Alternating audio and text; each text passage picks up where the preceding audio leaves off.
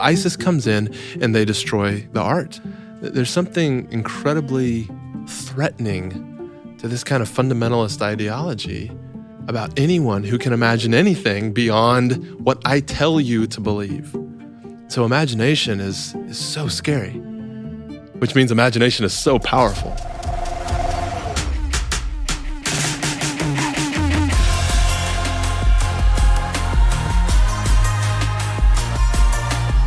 This is a Hillsong Creative Podcast, where we hear from creative experts and influencers, the dreamers and the doers, what they've learned and what we can learn from their journey as we explore, respond, and create. I'm Rich Langton, and on today's episode, we have Jeremy Courtney from Preemptive Love.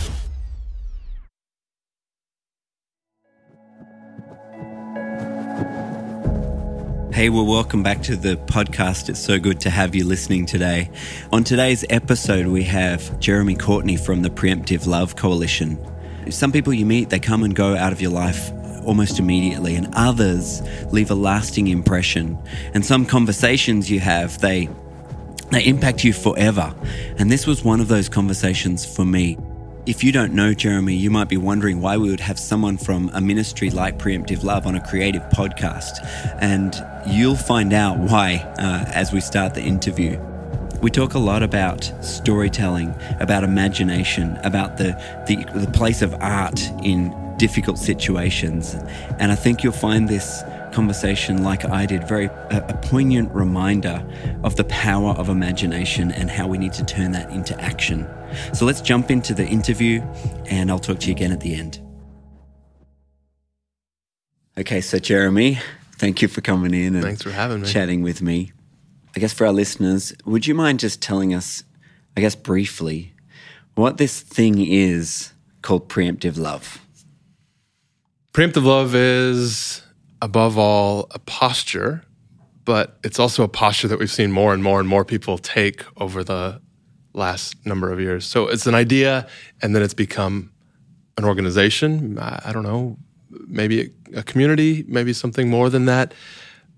As an idea, it's this idea that we would seek to be a people who would move in first with love. You're familiar with preemptive strike, which says, I'm going to get you before you can get me. And we wanted to flip the script on that a little bit and say, what if there was a community of people out there who would seek to love you before you could love me, love you before you could get me, do good things for you before you could do bad things against me, do good things for you maybe even if you did do bad things against me. And so we've been trying to build a community, an organization, momentum around this idea. So we're also an organization. Right. Then we're a team of people that live in many places all over the world, working on the front lines of conflict. And these conflicts can be as extreme as the Syrian civil war, the front lines of ISIS in Iraq. And it can also be things that kind of live at a chronic low-grade hum, but seem like they're kind of amping up right now, like race relations in America. How can we mobilize people to live a posture of preemptive love on the front lines wherever we live, wherever we find ourselves? Yeah. I find it really interesting that you would describe it first as a posture, because it's not the way, if I was thinking of an organization, for example, it's not the first thing I would think of. It's the same with Hillsong Church. When you say, when people ask what Hillsong Church is, they think of the building and they think of the music and they think of all sorts of things that in actual fact it's not. But it takes a bit of thought and I guess it takes maybe living it to know how to describe it in such a way as a posture. Is that for you? Because I guess thinking of creativity, thinking of the audience who might be listening, did the name and that, I guess, the way of thinking about it, did it come to you as a concept, or did you start living it and realize, oh, that's what we're doing? We're living this sort of love first way, or did you sit at home and go, oh, sounds bad, but more like a branding exercise? I don't mean it negatively. Yeah. It came as a lighthouse on the shore of a very troubled sea, and we were still a long distance away, beckoning us home, helping us find our way back. Yeah. I mean, we had moved out of America into Iraq in the middle of the Iraq War, my faith was coming undone, my politics was coming undone, in some ways, my relationship or, I don't know, relatability to my family and my home and my community and my church was coming undone because I was seeing this war with a face on it now. Right. Now it wasn't just the headline news, and the face it had wasn't just our soldiers. It wasn't just our boys and our girls over there fighting. Right. It was the other face that we so rarely saw, the face of the Iraqi, the face of the person who was at home and having this thing come on them into their home. And I think once I started seeing that, it just, everything was coming apart. And we had launched out from the shore. Yeah. And we're a vessel on the seas, and now the seas are rocky and turbulent. And how do we find our way back home? This idea of preemptive love appeared as a lighthouse, I think, saying there is a way to be made whole again. There is a way to find yourself back on stable ground, as it were. But it's this idea, and it's a new idea, and it's actually a new shore. You haven't actually walked these shores before, but you don't have to live forever on the tumultuous sea. You can find your way back to land. So then the idea of it, you strike me as the sort of person that thinks in pictures or that, the way the language that you use, you're talking about a turbulent sea and just even the way you describe that season, it's really visual. How do you see that? Is it God just gives you this way of describing that time, but then preemptive love how do you understand that that's how you come to describe what it is that you're doing? Yeah. I don't know. I've never used that word picture before. Really? That was just something that occurred to me as you asked, how did it appear to you? And suddenly this beaming light from a lighthouse popped into my head. I remember reading Leo Tolstoy, The Kingdom of God is Within You. And it's, I guess, largely considered to be his book on nonviolence, or it's at least a significant part of what it explores. And I don't remember the book well, but I remember it got in me and was working on me in an incredibly poignant time, important time in our life. And then the other thing I remember is a songwriter whom I love, is a friend now, but was not a friend at the time, named Derek Webb from a band called Caedmon's Call, in a side project or solo project he had called Mockingbird. He was really contemplating the Iraq War and the politic and the marriage of state, empire, religion, Jesus, all of that stuff, I think that was going on in America at that time and still going on today. He was exploring it in song, and one of the lines, maybe above all others, jumped out and just banged around in my head incessantly. I couldn't get it to go away as he's saying, "How can I kill the one I'm supposed to love? My enemies are men like me." George W. Bush, our president, was understandably, quite naturally, the momentum of everything in America had been heading toward this moment. It doesn't surprise me, but had framed up the war as a coalition. We're creating a coalition of the willing, and it ended up being kind of a "if you're not for us, you're against us" sort of move. He introduced a really famous phrase, the axis of evil, early on in this process, which has now become basically our favorite places to hang out and try and work. Iraq, Iran, North Korea, Libya, Somalia, these great vacation spots. I don't remember quite how it all came about, I guess, in that way, how we settled on that phrase, but it was definitely birthed out of Tolstoy and Derek's songs. Yeah. And the fact that we had committed a preemptive war against Iraq. Yes. And we wanted to stand that on its head and say, what if there was a community who could be different? In those places that you call them great holiday spots, they're the places that people are trying to avoid. And they're where you're doing your work and where you live. How do you see, or is there a place for art, for creativity in those places, in the devastated places? Or is it just for the big cities with lots of money and everything's going well? And it's a profound question. One of the things that we see all across these communities over the last couple of years in Iraq or Syria when we drive into town is that the first thing ISIS does when they come to town is destroy the art. Whether it's a school building that had a couple of kids painted on the outside wall in a mural that just basically means to say, this is where kids come and play. Welcome. Right. Here's Mickey Mouse. Here's Donald Duck. Here's the Smurfs. Boys and girls holding hands, showing friendship and respect for one another in small little West Iraqi village towns. The crescent moon and the cross painted on the backpacks of two kids who are walking down the street together, showing that we don't have to be at odds with one another, that we're in this together. ISIS comes in and they destroy the art. They scratch the faces off the Smurfs. They deface Mickey Mouse. There's something incredibly threatening to this kind of fundamentalist ideology about anyone who can imagine anything beyond what I tell you to believe. Right. So imagination is so scary, which means imagination is so powerful. Right. Imagination it should be scary, frankly. And you know, it's not just ISIS. Dictators in all kinds of places all over the world. Even when it's all centralized in one person, they do the same thing. They destroy art. They shut down public radio stations. They tamp down on the music. This is where life and vitality find its way, and so that is threatening to them. Yeah. So no, I don't think it's just for big cities. ISIS apparently feels very threatened by it in small villages as well, and in big cities. And so I say that's where we go with it. That's where we should take it. I love that. We were recently in New Zealand, in Christchurch, where there was a big earthquake a number of years ago, and the rebuilding process is happening. But part of that rebuilding process, I guess the local government ended up bringing in artists who they've done street art all over the city, and so these half broken down walls have become pieces of. They're really beautiful now.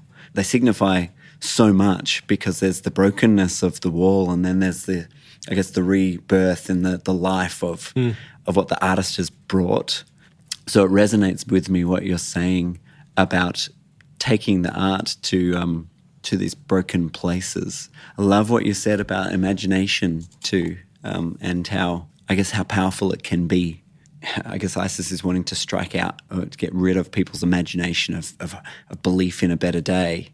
But as creatives, we're all about belief that, particularly obviously Christian creatives, we believe that God has a better day coming, and our art can be so powerful in that. But in that, I feel like, in chatting with you now and previously, part of the beauty of what you, the way you describe things is so poetic, and there's such great narrative and story in the way you describe things. And I think for me, listening to some of the stories that you tell them so well that I feel like, it's crazy, but I feel like I know the people you're describing, and I can imagine what they've gone through and the things that you've gone through. Have you always been a storyteller, or is that as a result of the things that you've seen? Do you have more stories to tell now? Wow. Well, first of all, it's a profound compliment to because these feel like such burdensome weights to carry around, people's stories, and it feels like if we don't wield them well, how will they ever find their way into the world, and how can we connect each other? And I mean, so much, I'd say, dare say, everything we do is about connecting people. We actually say that we often say that our mission is beginning the end of violence. And what we mean by that is really just connecting people. If we connect each other and we know each other and we relate to each other, we are demonstrably less likely to hurt each other. But the problem is we don't know each other. We don't know the person on the other side of us often, let alone the other side of the world. Have I always told stories this way? I came up as what I guess we would call a creative, as a songwriter, nurtured, encouraged in the church, as countless songwriters over generations have, right? But I came in through a very didactic, let me tell you what I believe kind of songwriting, which is often very suitable for church life, where we're going to sing out something, whether it's call and response or whatever. We're all going to sing it together. That's often how we conceive, a lot of the songs that we share. And I would have, in early years, I would have followed in the style of any number of well-known church songwriters. Then I moved overseas, and I moved into these communities, and I moved into life, and I moved into poverty, and I moved into war, and I moved into these things that were completely foreign to the place from which I had been previously writing songs, to the experiences from which I had been previously writing songs. And I really tried to be a faithful agent of that predominant way of writing what I guess we kind of know as maybe a formulaic worship song. It would have been a hymn in generations past, but there's a formula. There's a bit of a thing that we know, plug and play. There's better and worse, but there's still a template. I tried to keep that template because it was everything I'd known, but it didn't work anymore. Like what I would have called musical worship itself did not work anymore for me because the stories couldn't keep up with or couldn't rise to the occasion of the template, the lyric. Everything was so much harder. Everything was so much more complex. And frankly, we didn't have songs to sing that reflected the complexity of my friend Suleiman, who had been some upstanding guy in the community and had gotten in a car accident and had massive brain damage and now wandered around the streets barefoot and homeless and stinking and made fun of. And he was just the town kook that lived in my neighborhood. But I'd lived such an insulated life up until that point. This wasn't even some extreme like Middle Eastern thing or Muslim or war or terror thing. It was just a poor guy. Right. And somehow just his story and then war stories and so many other things, our lyrics just couldn't keep up. And so I started writing my own songs that would have just been in the realm of, the American singer-songwriter kind of thing, like trying to be like Bob Dylan. Right. Just trying to tell a story, even if it's long and interloping and doesn't keep on meter and, whatever. Just try and tell a story. And the more I started doing that, the more my own heart was transformed. And the more I realized, wow, like there's a whole nother thing that I think I can really know as worship. I still love that template, but this other thing of telling a story made me come alive in a new way. I don't know, somewhere along that trajectory, I think I became a storyteller. Yeah. Whereas before I had been a point maker or a reciter of someone else's thing. Right. I understand it. Yeah. We'll get back to the interview in a moment, but I wanted to let you know that this episode is brought to you by our Hillsong Worship and Creative Conference.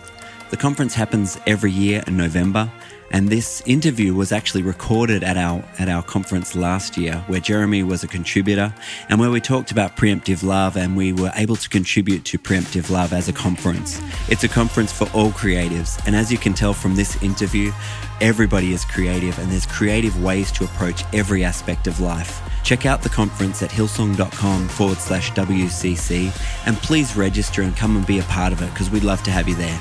But now, let's jump back into the interview with Jeremy Courtney. This is Jeremy Courtney, and these are my Fantastic Four. The last book I read was called The Four by Scott Calloway, I believe, about Amazon, Google, Facebook, and Apple as the four horsemen of the apocalypse. There are so many jobs that I would be terrible at. But if I had to pick the one job I would be most terrible at, probably anything my wife does. Probably anything that is Jessica's responsibility is the thing that I would be terrible at. And so we get to play this wonderfully complementary role to each other. My favorite place to recharge is probably anywhere I can be alone. It doesn't necessarily matter if that is alone with really good noise-canceling headphones in a cafe or alone in the house with no one there. I need to be alone. If everyone else goes to bed at 8, maybe I only need till 9 or 10 to be alone. If everyone else goes to bed at midnight or 1, then I have to stay up another couple of hours to be alone. The piece of work that I'm most satisfied with is maybe a little bit nebulous to think about in the creative realm, but I would have to say it's the creation and the creativity that brought forth this thing that we call the Preemptive Love Coalition. It's a movement of people. It's a community. It's a legal entity. I guess it'd be easier to choose a song that I've written or a website I've designed or something like that. But I think in many ways all of that rolls up into and was headed toward preemptive love itself. You said something about you realized the value of people's stories and what you're carrying. I guess the thing about it is that we can so undervalue narrative. We can so undervalue what it is we have in our hand, and yet you seem not to be doing that, and I appreciate it. One story that I did want to ask you about, or ask you to tell maybe briefly, but is the story about the soap. Because to me, there's a whole conversation we could have around, I guess, around valuing something as simple as the creativity found in making some soap. But could you land us with the fact that you make soap and tell us why? So there's this small group of people that border Syria and Iraq called the Yazidi people. They're a distinct ethnicity, they're a distinct religion, and they are particularly targeted, hated by a fundamentalist group like ISIS, who would call them Satan worshipers or fire worshipers. But that's not true. We know these people. They're our friends. They would, without hesitation, say they are monotheistic worshipers of God. But ISIS targets them, and they don't fall under the protections that early conceptions of fundamentalist war afforded to Christians, afforded to Jews, afforded to what they call people of the book. And so because this Yazidi group falls outside of that, they've been very easily and wantonly attacked by ISIS. Their men have been slaughtered en masse. Their women have been kidnapped and captured from 9 years old up and subjected to all the perverse things that you can imagine. And one day this woman, as ISIS was rampaging their way across this part of Syria and Iraq, was headed toward her village. Her name is Sozan, and she knows that ISIS is making their way kind of town by town, village by village, and so they have enough of a heads up to throw their family in the family sedan and try to escape. And they head up a nearby mountain that sort of defines the region. It's the defining monument or landmark of the region. And they escape up the mountain. ISIS chases them to the mountain's edge. Enough of the guys have a few pistols and AK-47s or whatever to hold ISIS off at the bottom for a while. But a lot of those guys die. The women and their children end up making it more up the mountain and reach a relative safety. But it's summer, June, July, that all this is playing out over the course of months.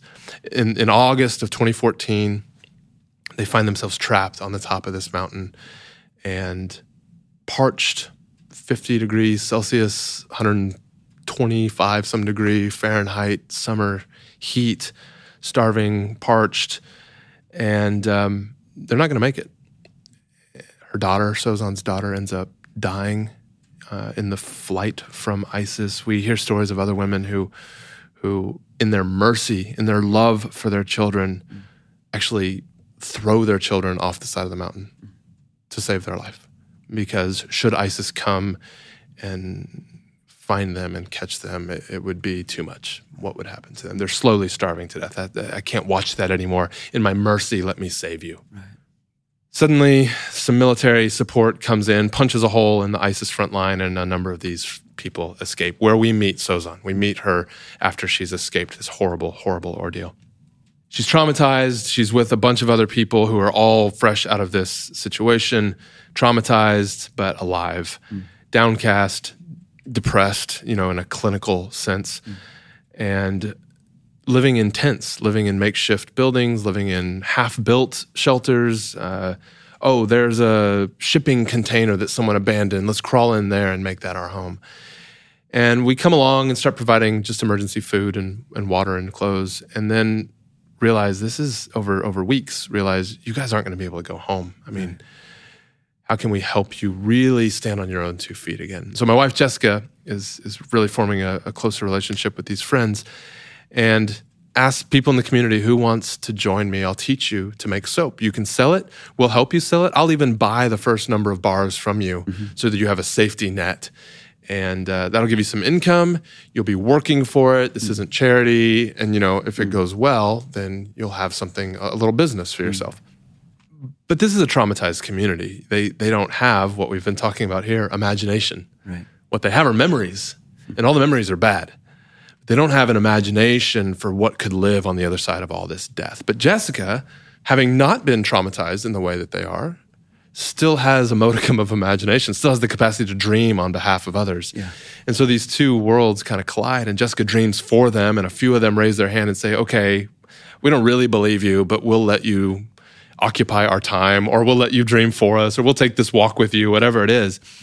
Over time, she teaches them to make soap, this pure, pristine, beautiful olive oil soap that has been actually indigenous to the region for years, but fell out of production when the Syrian civil war set off. So there's a real market need for it as well. This wasn't just some arbitrary project. Right. And Sozan is our friend in this community, but she opts out. She's too depressed. She sees no point in it. Jessica works with these ladies over the course of days and weeks and months, and it's finally time. The soap is prepared, it's been cut, it's dried for the weeks that it needs to dry and cure. And she comes with mountains of money to buy this soap from these women. They've done their hard work, they've learned their trade, they're making it on their own now, and it's time for us to buy from them. We're not giving charity, they're selling us a product. She gives them this mountain of money, each of them. It's more money than they've held in their life. It's more money than they've held in their hands in their entire life. And this is a time of mourning. They've still got their sisters and their cousins and their daughters enslaved by ISIS. No one's supposed to be smiling. No one's supposed to be laughing, but soap. They can't hide it. And it's uncouth and it's improper and it's embarrassing. They're shamed in a way, but they can't stop smiling. They actually pull their headscarves up over their mouth to hide their smiles. But Jessica said, but their eyes just wouldn't stop smiling. You could see that their eyes were smiling. And Jessica just felt this moment was upon her. The whole community had gathered for this sort of payment ceremony. There's no privacy in a lot of these parts of the world, and even less so that they're all living in tents and stuff. And she just feels this moment of like energy and electricity and hopefulness right there in the midst of the depression. And she says, how many of you want to make soap now? A lot of the community had opted out before. Right. Only these two had opted in, and now it's payday. The whole community of women raises their hand and says, we want in on that. And so they go deeper, and over the next weeks and months, she teaches Sozan and many others to make this soap. And in the midst of this, our team takes a trip to their region. A town had just been liberated from ISIS control. And our team's walking in the field and stumbles upon this mass grave. Bones just right there on the surface of the earth. One guy's skull, another guy's femur, pelvic bone clearly right here. It's winter, it's muddy, it's disgusting, everything's just dank, and here there's these pile of bones that no one's documented yet. No one's been around to mark it off and protect it, and it's just death right there on the surface of the earth, so shamefully exposed. And it just seems to speak so much to the country at the time, what we were all feeling at the time. And Jessica continues on. We come back from that trip, and Jessica continues on with this family. And we're all broken by these experiences, and we share the photos, and everyone's just really intensely broken by it. But Jessica keeps on with her imagination. She keeps on with her dreams. She keeps pushing them to make and create. And we grab flowers called chamomile flowers and grind them up and put them in the soap. And we make rose-petaled soap, and they start experimenting with some other beautiful soaps. And sometime later in the spring, I guess, I go back to the region where their town had been liberated from ISIS. And we're out walking in the prairie at the base of the mountain again. And we round up over this hill or this mound, and there's this same this mass grave. Only this time, the entire prairie is just completely covered in flowers. It's just a sea of beautiful flowers. And up through the very skull eye socket and encompassing the pelvic bone and pushing over the femur are all these wild, beautiful flowers. And it just was this poignant moment for me of remembering that even in the midst of death, even in the midst of genocide. And I do not say that or take that lightly. It was profound, but life will not be denied. Sozan was pregnant. She was begging God, don't make me bring another life into this world. But soap, but imagination, but a little bit of income, but something to put your hands to. And the image of a prairie of death suddenly bursting forth with life. And it just gave us courage to believe again, one day at a time, that this thing we dream about, this thing we hope about, life after death, life in spite of death, life in the midst of death, it has to be real. I've seen it. I've seen it over and over and over and over and over again. And so we keep renewing our hope in it, renewing our faith in it, and committing ourselves again and again to the more beautiful world that our hearts know is possible. And now Sozan's baby has come into the world, and amazing. Jessica was there at her side, and now he's crawling, and now he's walking, and this whole community has been completely transformed by this soap, and what they're able to do with it, and we've been able to multiply out the products now. It's handmade candles and leather goods and knitwear, and this whole idea of being in relationship together and pushing through death toward life has been so meaningful for all of us. Thank you. Yeah, there's so much to be encouraged by, I think, in that story.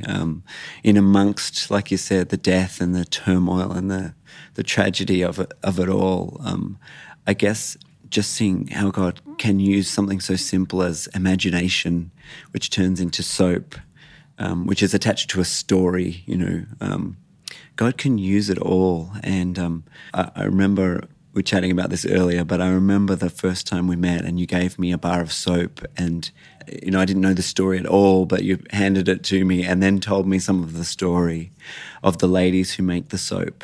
And all of a sudden in my hand, I had what you described earlier as the value of a story. And I remember just walking away humbled that I didn't even want to use the soap, because I think it's actually literally still in our bathroom. I haven't used it because of the value of someone's story really is attached to that piece of creation, that creativity.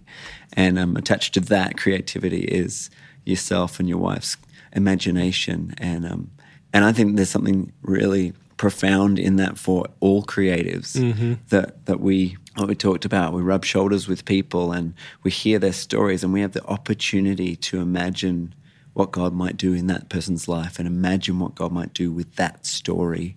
And it might be an artwork, it might be a piece of soap, it might be a song. But I think we need to value, in a sense, the imagination attached to the creativity, and not just see it as, I guess, just as notes on a page or as melodies, but as something that's truly valuable, that God sort of breathes on and can bring life in dead places. And that includes corporate environments where a lot of our friends are probably listening right now. Yeah. It includes co-working spaces where you're totally alone and trying to figure out how to do the freelance thing. It's inside traditional spiritual work. It's outside traditional spiritual work. It's all spiritual. That's the point. And it's all generative, and it all brings life wherever it goes. Yeah. Thank you so much for coming on. I wish we had longer. We'll have to come back, have you another time. It'd be my honor. It's been fun. Thanks so much. Thank you.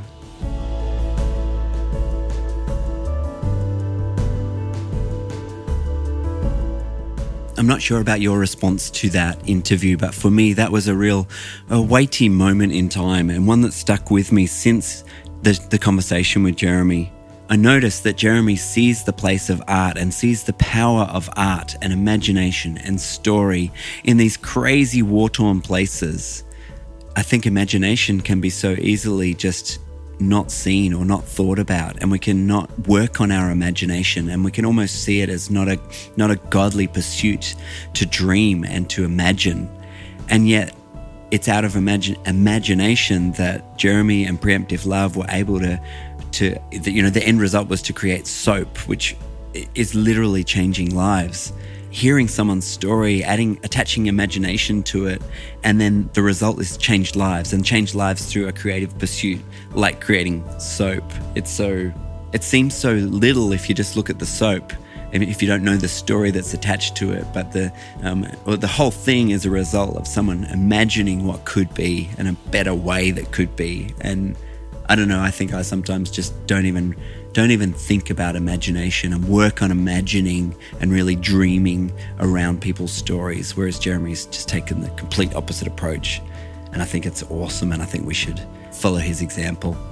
It's almost like imagination has been sanctified in the way Jeremy approaches it. It's been brought, grace has been attached to it, and it's able to be used by God like anything else. And sometimes I think our imagination, because we can be creatives that just want to, be off in our dream worlds, and it can be self-indulgent.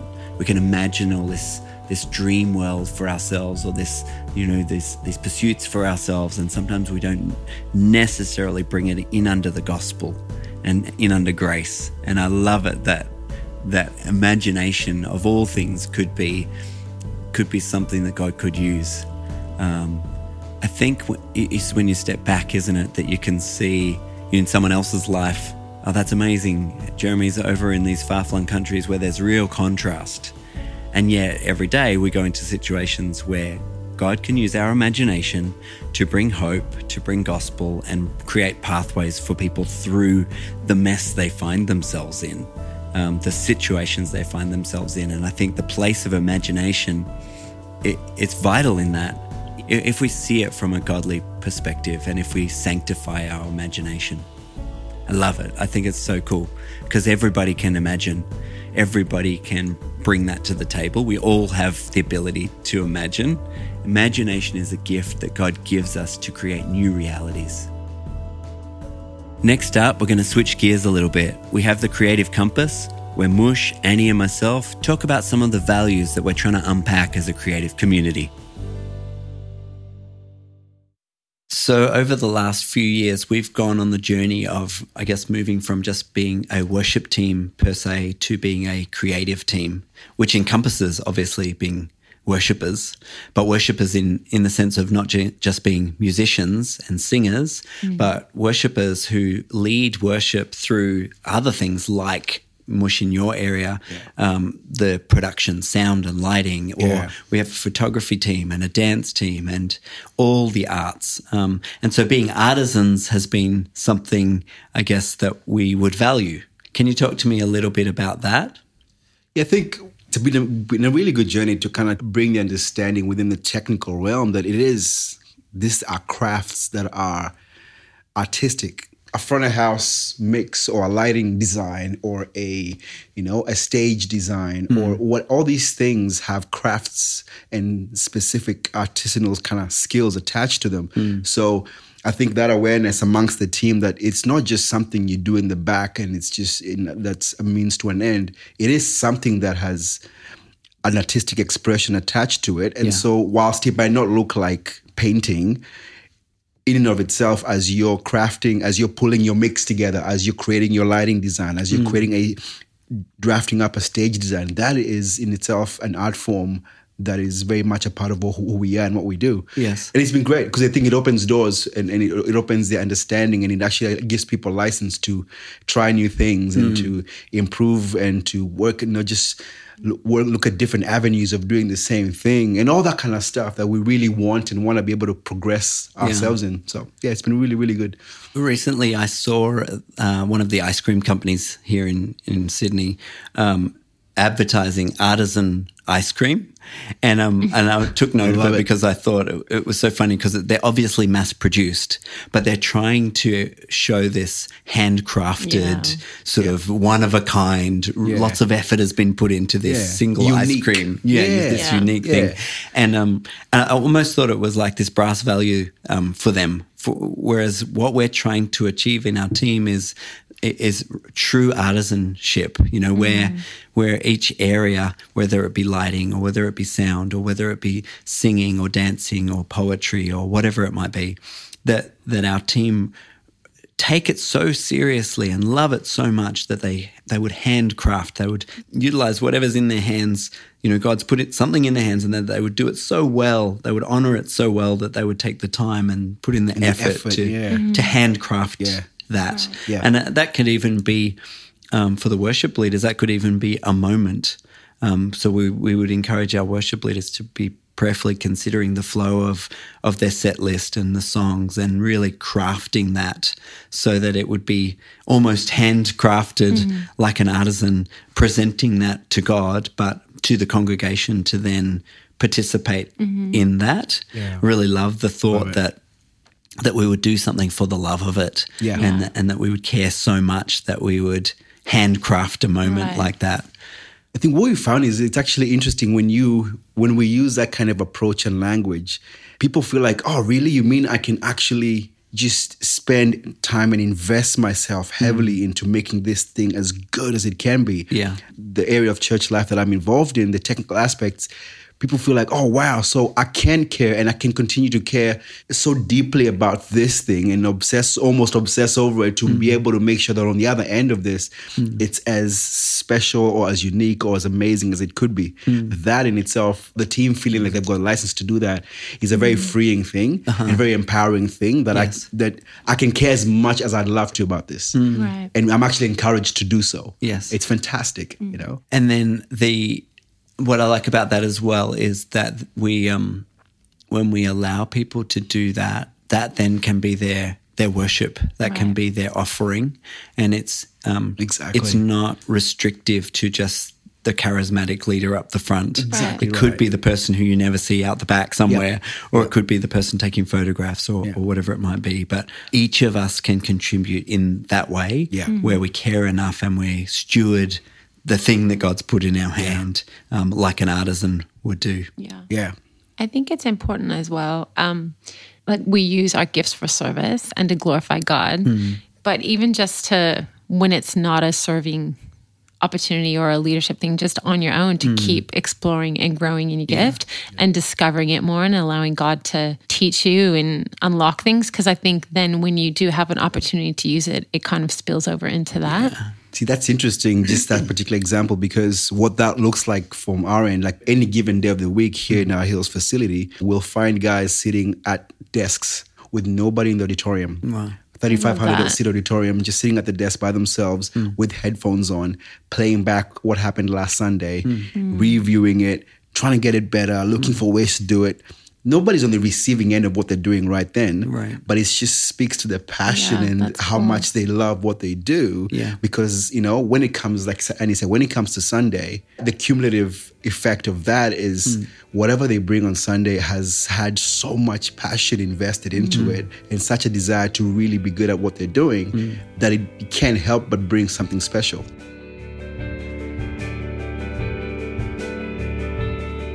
Well, that's it for today's episode. We hope you enjoyed it. If you'd like to subscribe, you can do that on iTunes, YouTube, or SoundCloud. And I'd encourage you to do that so you can be a part of the journey with us. We'd love to hear from you too. So if you want to give us your comments, do that on our Instagram. It's @HillsongWCC. And we'll see you next time.